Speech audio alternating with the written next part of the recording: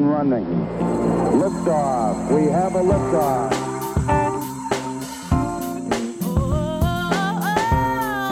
A wise man once said, "You don't choose the podcast chooses you." So consider yourself one of the chosen ones. Join us as we discuss books, masonry, esotericism, mysticism, lore, and more. It's one small step for man, one giant leap for mankind.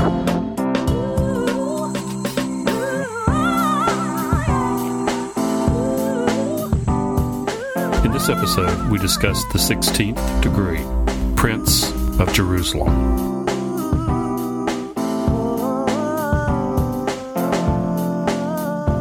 The night is dark, and the path is long. So join us, won't you, as we walk the way of the hermit.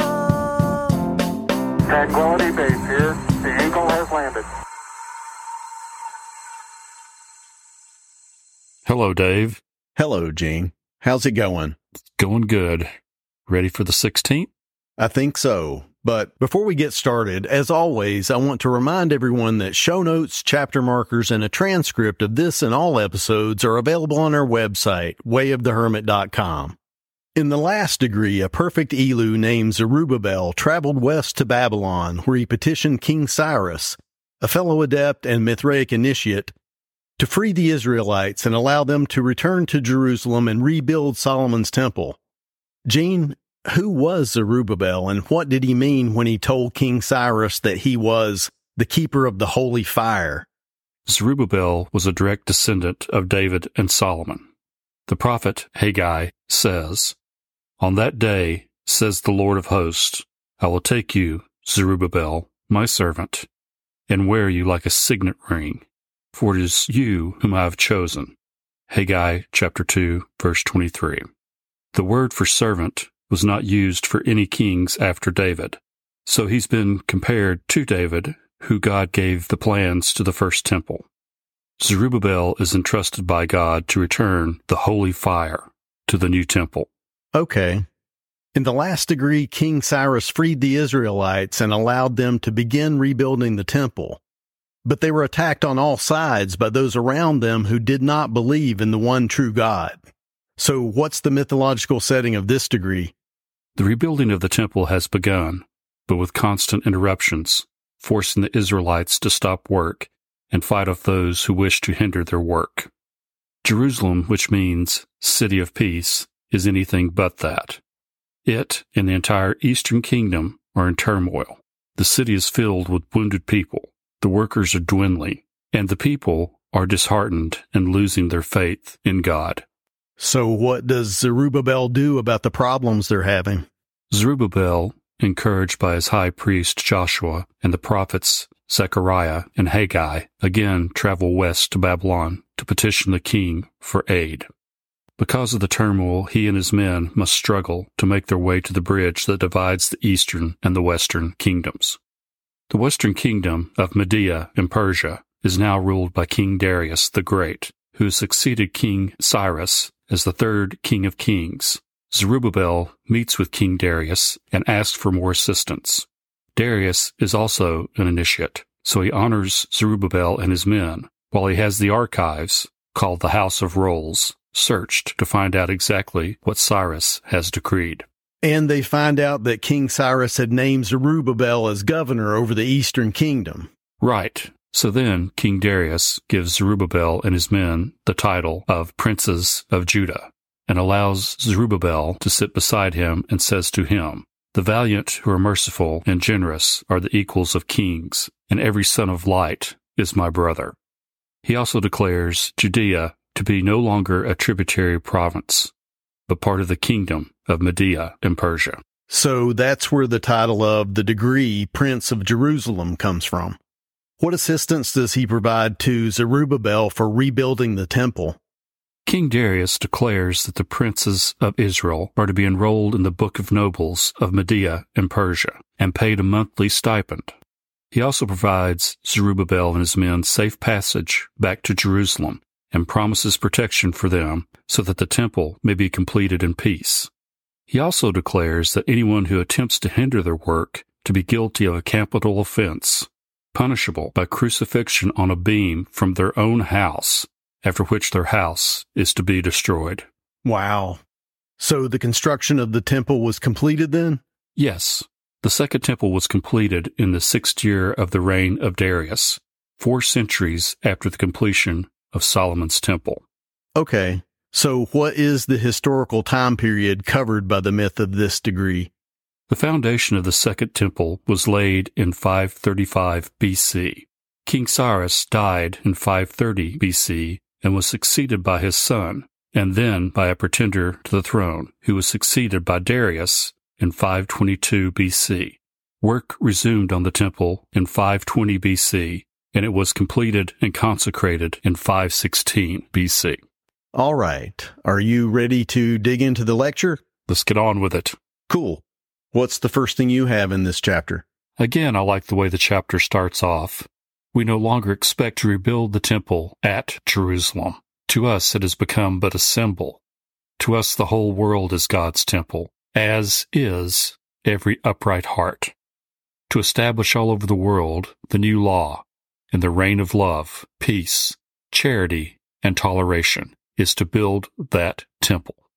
So are they talking about the real temple here or the temple within each one of us? I think the real temple is the one inside because it says the building of the temple is the task in which masonry is now engaged. But some people are looking and waiting for an actual physical structure. That's confusing the symbol with what it points to. That quote continues by saying that the physical temple is no longer needed to offer up sacrifices and shed blood to propitiate the deity, but that man may make the woods and the mountains his churches and temples, and that wherever the humble and contrite heart silently offers up its adoration, under the overarching trees, in the open, level meadows, and on the hillside, in the glen, or in the city's swarming streets, there is God's house and the new Jerusalem. That's a beautiful idea, to see the whole world as a temple of God. And again, that spells out that it's not a physical temple if it's everywhere. It's within you. You carry it with you. So wherever you go, there it is. Right. And to make the world a city of peace requires justice and equity, which is the title of the next section. This section says that justice and equity are the characteristics of the princes of Jerusalem, and that their duties are to reconcile disputes and heal dissensions, to restore amity and peace, to soothe dislikes and soften prejudices. Basically to be peacemakers, which we talked about in the 6th degree. Right. I've also got a quote from here, which I'm going to paraphrase. Okay. Walk righteously and speak the truth. Don't oppress the weak or shut your ears to their pain and suffering. And don't take bribes or otherwise pervert justice for the rich and powerful. That's a good summary of what equity and justice mean. Another thing I thought was interesting in this section was that it says that the emblems of the princes of Jerusalem are part of the language of masonry, the same now as it was when Moses learned it from the Egyptian hierophants. That touches on the idea that masonry stretches back long beyond our established history, at least in the realm of ideas. Right. And the primary emblem of justice and equity is the equal balance scale, which we know dates back to ancient Egypt. That relates directly to the Book of the Dead, the weight of a heart versus the weight of a feather. And the feather that the heart was weighed against was the feather of Ma'at, a goddess who embodied the concepts of truth, balance, order, harmony, law, morality, and justice. Here's a quote from the Wikipedia article on Ma'at. She represents the ethical and moral principle that all Egyptian citizens were expected to follow throughout their daily lives. They were expected to act with honor and truth in matters that involve family, the community, the nation, the environment, and God. Is that saying that Ma'at is the implementer of natural law?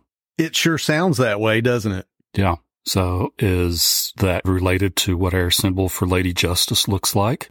Is that our modern or Greek interpretation of Ma'at? Yeah, I'm sure that's the original source for that imagery. I've always liked that she's blindfolded. Judge not the exterior, but what's on the inside. And also, as you said earlier, not to pervert justice by tipping the scales toward the rich or the powerful. Do you have anything else in this section? No. Okay. The next section is labor is noble and ennobles the spirit. I like the quote in the first paragraph that says, "Remember always that all masonry is work, and that the trowel is an emblem of the degrees in this council. Labor, when rightly understood, is both noble and ennobling, and intended to develop man's moral and spiritual nature, and not to be deemed a disgrace or a misfortune." That's the basic theme of this section, that work shouldn't be despised or seen as something to get over with so that you can do spiritual work. It's part of our Masonic labor. Here's a quote I had about that. "A life of labor is not a state of inferiority or degradation. Everything around us is, in its bearings and influences, moral." That's true, but hard to see sometimes because work often seems like such a struggle. But the last degree was about turning adversity to our advantage, and this degree extends that theme to our work life. This section says that work is necessary to develop our human nature and potential. Here's a quote. "Masonry teaches its toiling children that the scene of their daily life is all spiritual, that the very implements of their toil, the fabrics they weave, the merchandise they barter, are designed for spiritual ends, and that so believing their daily lot may be to them a sphere for the noblest improvement." It is. What we think of as spiritual work is really only preparation for the actual work. Here's another quote. "That which we do in our intervals of relaxation, our church-going and our book reading, are specially designed to prepare our minds for the action of life. We are to hear and to read and meditate, that we may act well, and the action of life is itself the great field for spiritual improvement." That speaks to how we compartmentalize life and put it into categories. Eat, drink, work, relax, sex, sleep, and then get up and do it all again. And maybe sneak in a little time in there to think about your spiritual life. Yeah, maybe. If there's any time left.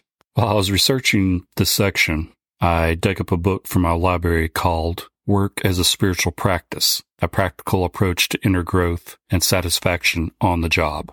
That sounds like what this section's about. I'll read a blurb from the book summary. Okay.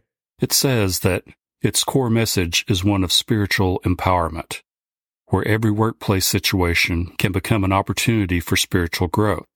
Meditate while sitting, walking, or standing. Perform spiritual practices while commuting to and from work. It has over 40 spiritual exercises that can be practiced in the middle of a busy workday.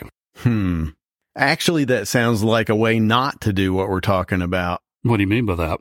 I mean, that still sounds like trying to maintain a separation between work and your spiritual life. This degree isn't about doing spiritual exercises during your workday. It's about seeing that work is part of a spiritual practice. True, but as with anything, you've got to approach the subject with steps. So this could point someone to at least beginning to interweave the practice into a work situation. That's a good point. I mean, with each degree, what are we doing? We're stepping towards something. So it's being present in your life and realizing that every interaction is a part of the whole and it means something. Yeah, every interaction. And my last quote for this section speaks to that. All the relations of life, those of parent, child, brother, sister, friend, associate, lover, husband, and wife, are moral. They cannot subsist a day nor an hour without putting the mind to a trial of its truth, fidelity, forbearance, and disinterestedness. It's saying that every relationship we have is a test of our morality, judgment, and most of all, our intent. It is. The ones closest to you are the ones that are the hardest to deal with, honestly. The closer someone is, the harder it is to pull back and be honest with yourself or with them. Can you imagine a world where everyone really told each other the 100% truth? No. Me either, but just realizing that makes you start looking at what your real motives and real intentions are in your relationships. Yeah, the subtle traps we lay for ourselves in building relationships. But we all do it, and it's really different forms of manipulation. Right.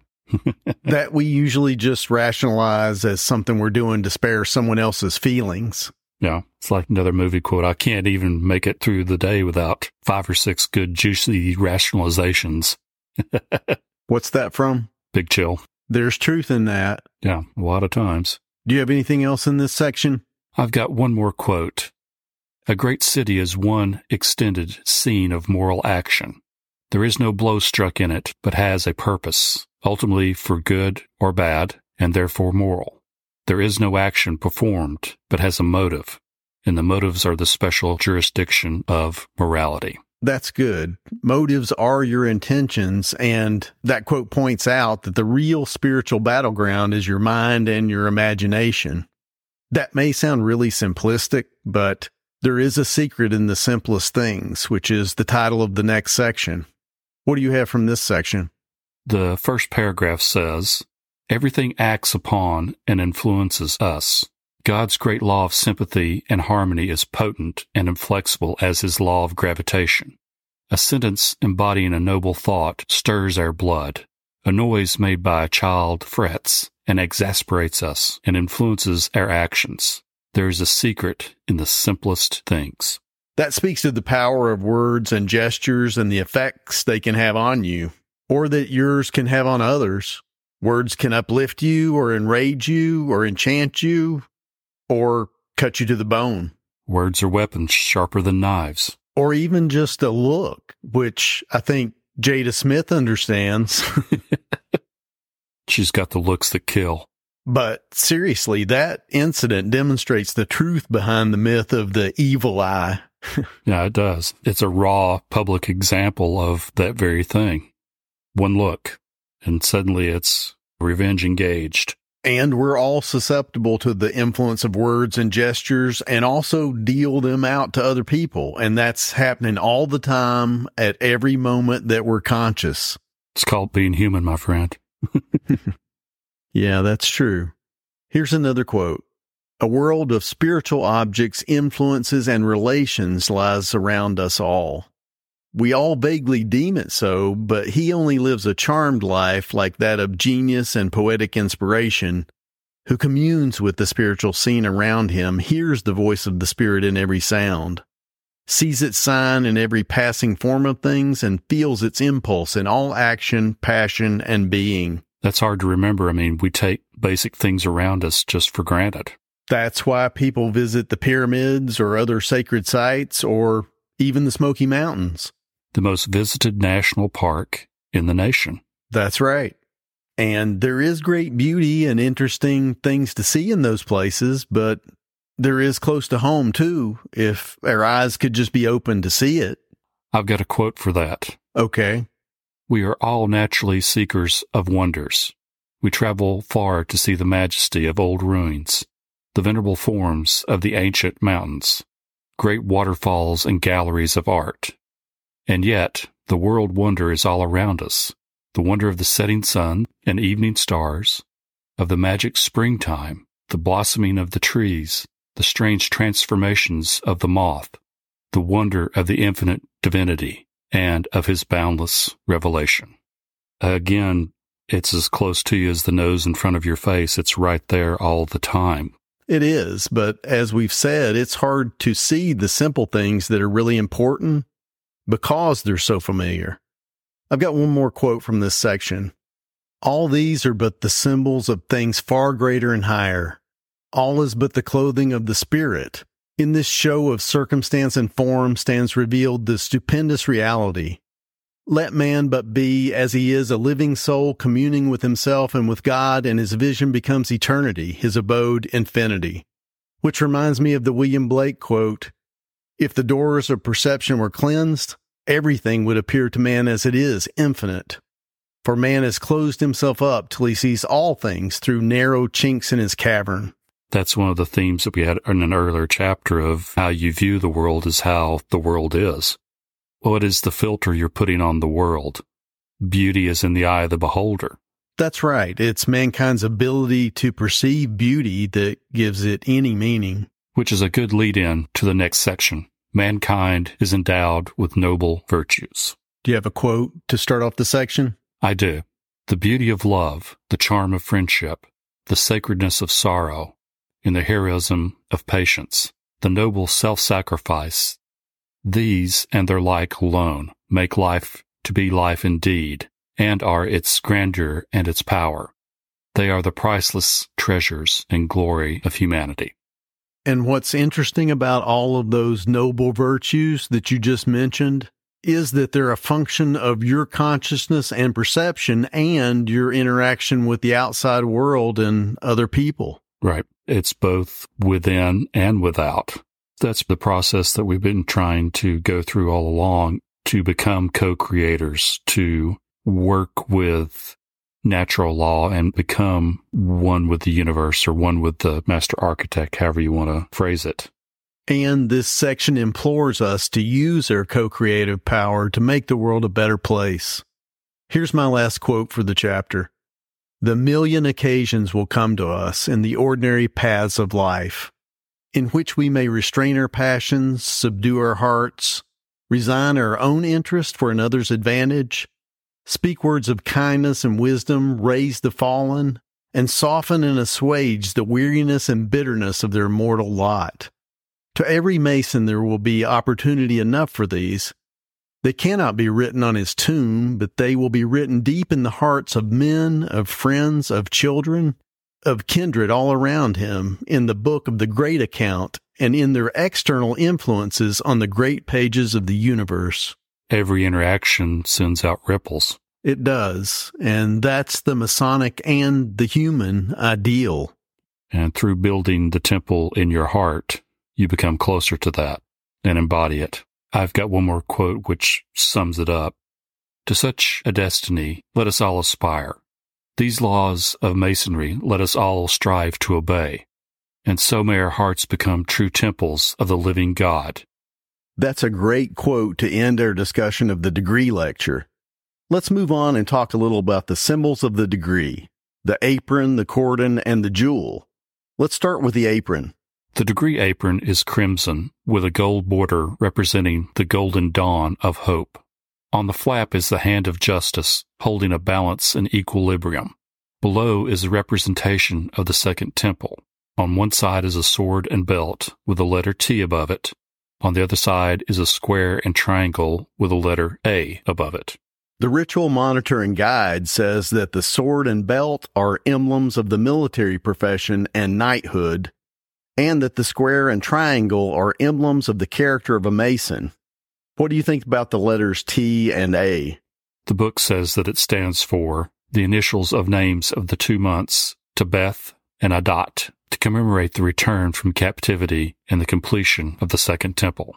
Also in Hebrew, T is Teth and stands for snake, among other things. It's above the sword and belt, so maybe it represents the opposition faced and overcome in the rebuilding of the temple. That makes sense. A in Hebrew is Aleph, which means ox goad, and also to learn. It's above the triangle over the square. We've discussed that the triangle stands for divinity and the square for the material world, so the triangle over the square symbolizes the character of a prince of Jerusalem. Okay. Or the ox goad being the control of power or the control of yourself. What exactly is an ox goad, anyway? It's a steering and a pulling mechanism. It's the harness that the ox can put his shoulders into and direct the power. That fits the symbolism of the degree. A prince of Jerusalem has attained power and must learn to direct and use it during their labor in the field of life. That's good. The Monitor and Guide points out that the apron is earned. It says, Masons in this and the higher degrees wear the apron in order that they may never forget that they attained their high rank and dignity by means of Masonic labor alone. You mean it's not an attendance award? No, it's not. All right, let's move on to the cordon. The cordon is again the color of the golden dawn. It has the hand of justice holding an upright sword. Below the hand are 2 crowns, another equally balanced set of scales in the middle of which are 5 stars around a dagger. Suspended from the cordon is a trowel. The Ritual Monitor and Guide says that the 2 crowns represent civil and religious authority. And the trowel symbolizes the work required to rebuild the temple.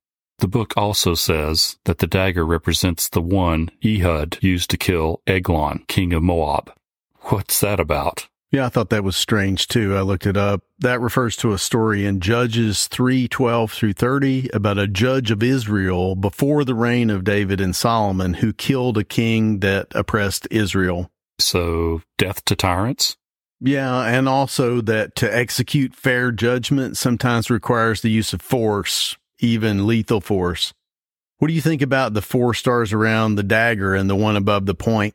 The book says that it represents the first 5 princes of Jerusalem, and also spirit over matter, or the spiritual ideal over the material. And that interpretation mirrors the symbolism of the triangle over the square in the apron. Right, and also the Masonic symbol, square and compass. Yes, all of those symbols refer to the same concept, the spirit over the physical. Okay, let's talk about the jewel of the degree. On one side of the jewel is once again the hand of justice, holding an equally balanced set of scales. On the reverse is a cross-hilted double-edged sword pointed upward, again surrounded by 5 stars with one above the point. On one side of the sword is the letter D, and on the other side, the letter Z. D in Hebrew is the letter Dalet, which means door, and Z is Zion, which means sword. So the door of the temple and the sword to protect it? Are Darius and Zerubbabel. Was that in the book? Yeah. Huh. There again is a reference to scales, the balance of the opposites. That's good. Darius could represent the Western Kingdom and Zerubbabel the East. And in our previous one with the bridge over the water, that was the balancing point between the 2 different sides. And that was the point of conflict for Zerubbabel. He had to fight off robbers there, and there were body parts floating in the river beneath the bridge. Yeah, kind of like a bridge over troubled waters with body parts in it. That's funny, but it's great symbolism for the conflict of opposites and the point of equilibrium. The hand of justice and scales in equilibrium is on the apron, the cordon, and the jewel of the degree. Does that hand also represent your own consciousness? You're trying to emulate the hand of justice in your own self. And justice and equity is a main theme of the degree. It is. It also makes me think about the theme of the chapter of Rose Croix, the unification of opposites. In what way? The other theme of this degree was that work and relationships, like adversity in the previous degree, can be viewed as an integral part of our spiritual development. It's a mistake to view them as opposed to or not part of that process. So it's another apparent opposite for us to overcome and or balance. Exactly. And you know where that reconciliation has to take place. In our minds, in our consciousness, where we make all our distinctions. Right. So this degree is another step in overcoming apparent opposites. The 15th degree described how we might be able to view adversity differently and turn it to our benefit. This degree demonstrates the same technique for viewing our work life and our relationships. It's really all just one thing, but our mind divides it, categorizes it, and labels it. And that's great. We need to do that to make sense of the world, but it can also mislead us and eventually keeps us from seeing the truth.